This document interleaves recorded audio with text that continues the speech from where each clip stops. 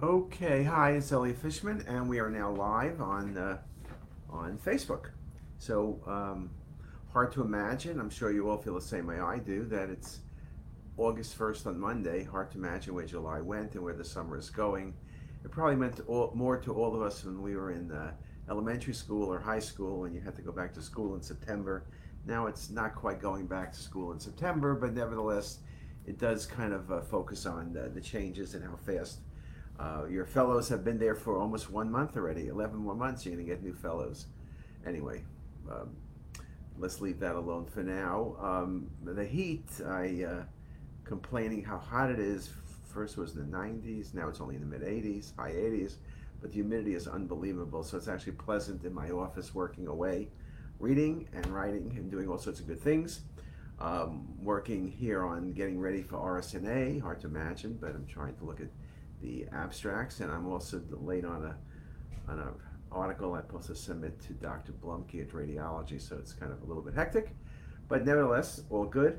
And the topic I chose today was AI in pancreatic cancer, what's happening. And as you know, we've been working for 5 years on AI in pancreatic cancer for early detection or earlier detection, depending how you want to think about it.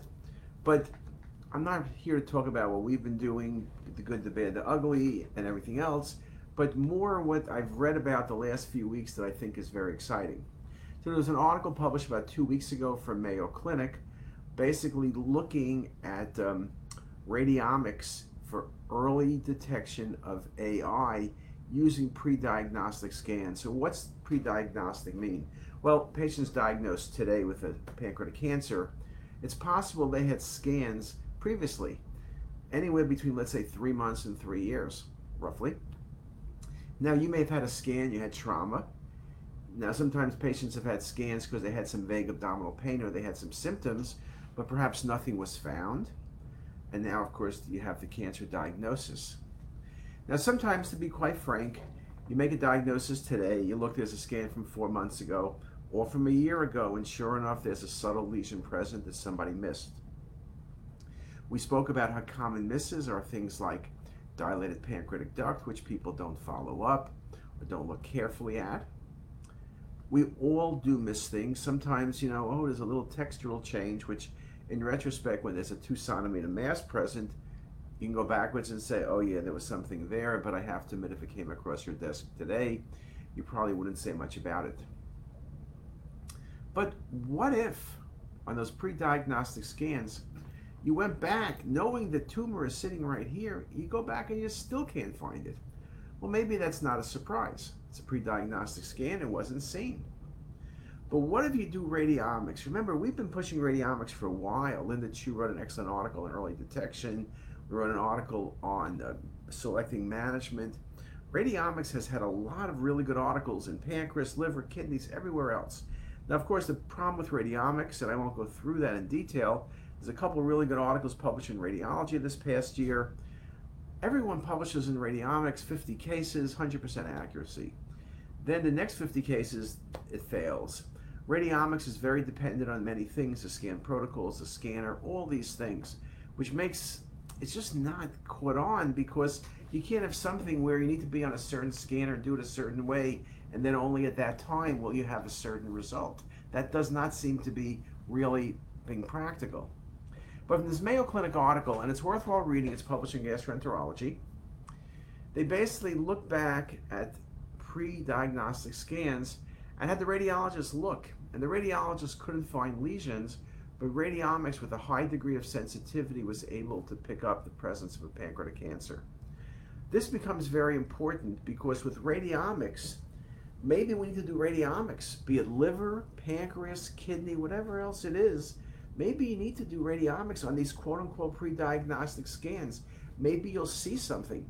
Maybe radiomics is going to be the CT or radiology equivalent of a liquid biopsy.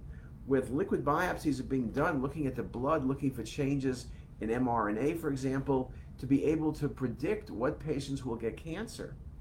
With liquid biopsy, remember, you have a tumor the size of your distal phalanx, that's billions of cells. Liquid biopsy is looking at thousands of cells. Maybe radiomics is the equivalent of a liquid biopsy. that perhaps with radiomics, you're going to be able to predict who's going to get a tumor way before, and perhaps you'll be able to intervene way earlier to get a very high cure rate. That indeed is very exciting. So this work, Mayo Clinic, they mentioned they're going to look at another larger cohort of patients. So I think that's indeed very, very exciting.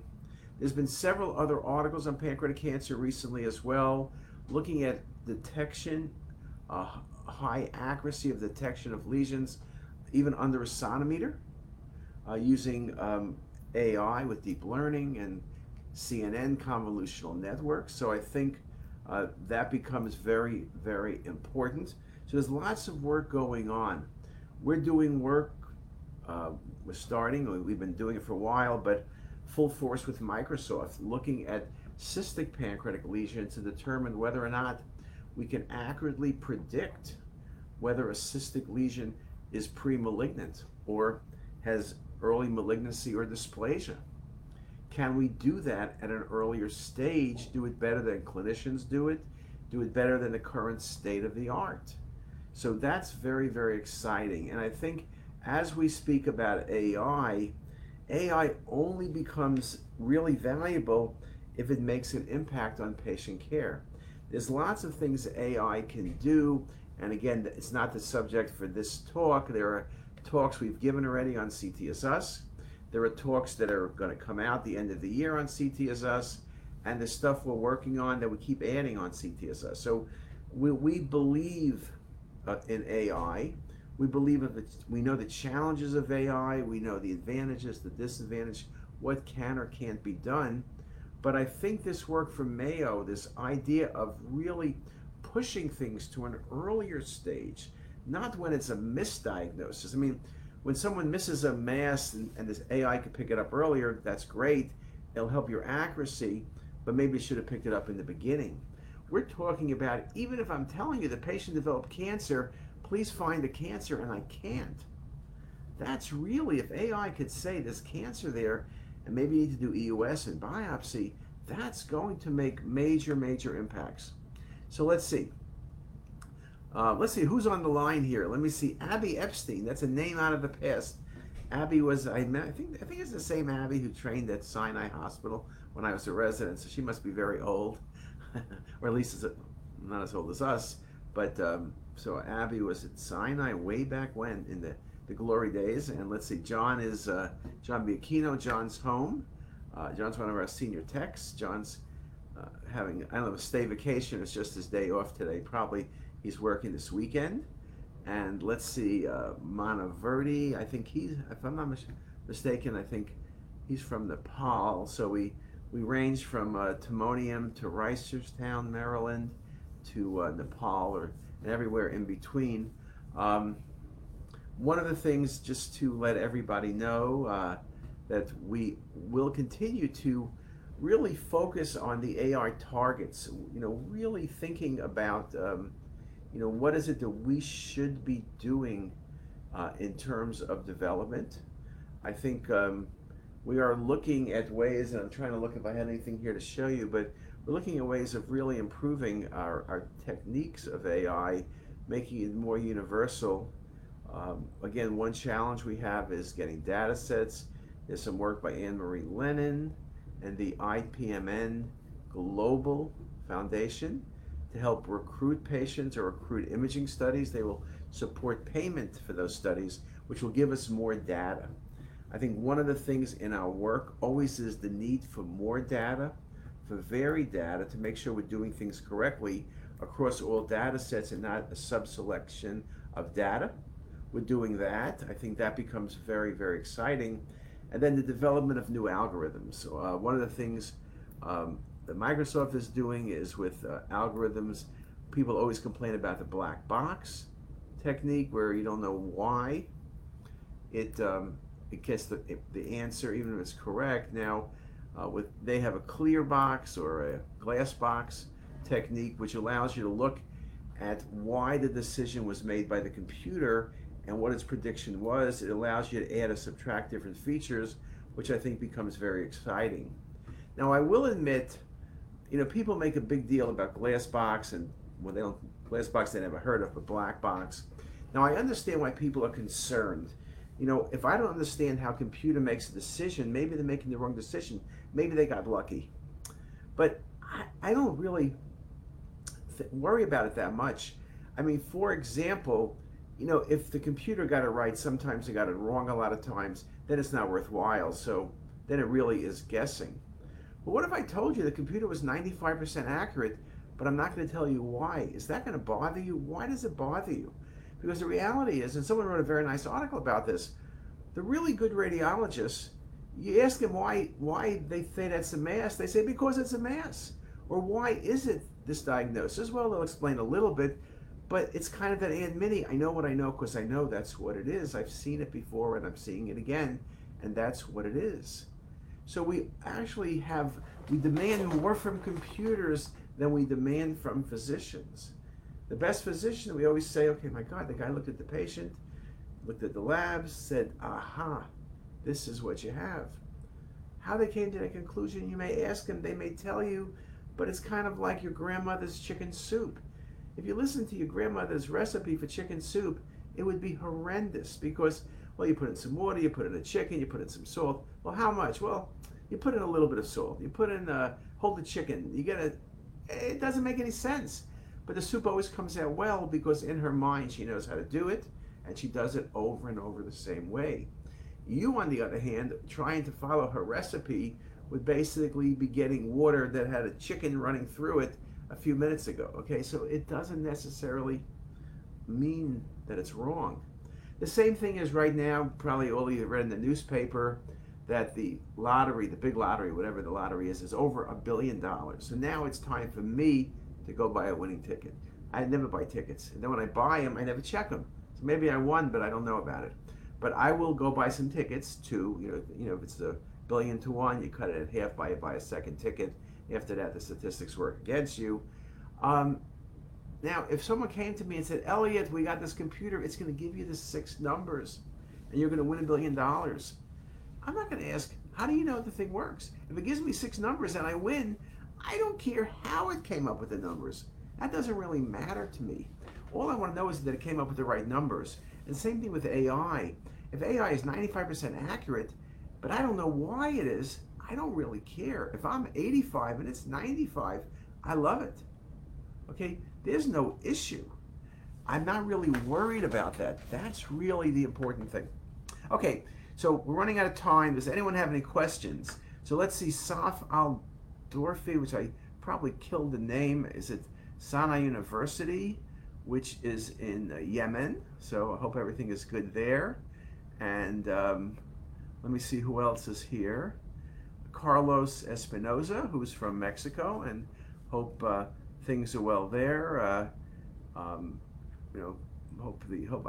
know it's probably very hot in Mexico this time of year. I'm sure it is.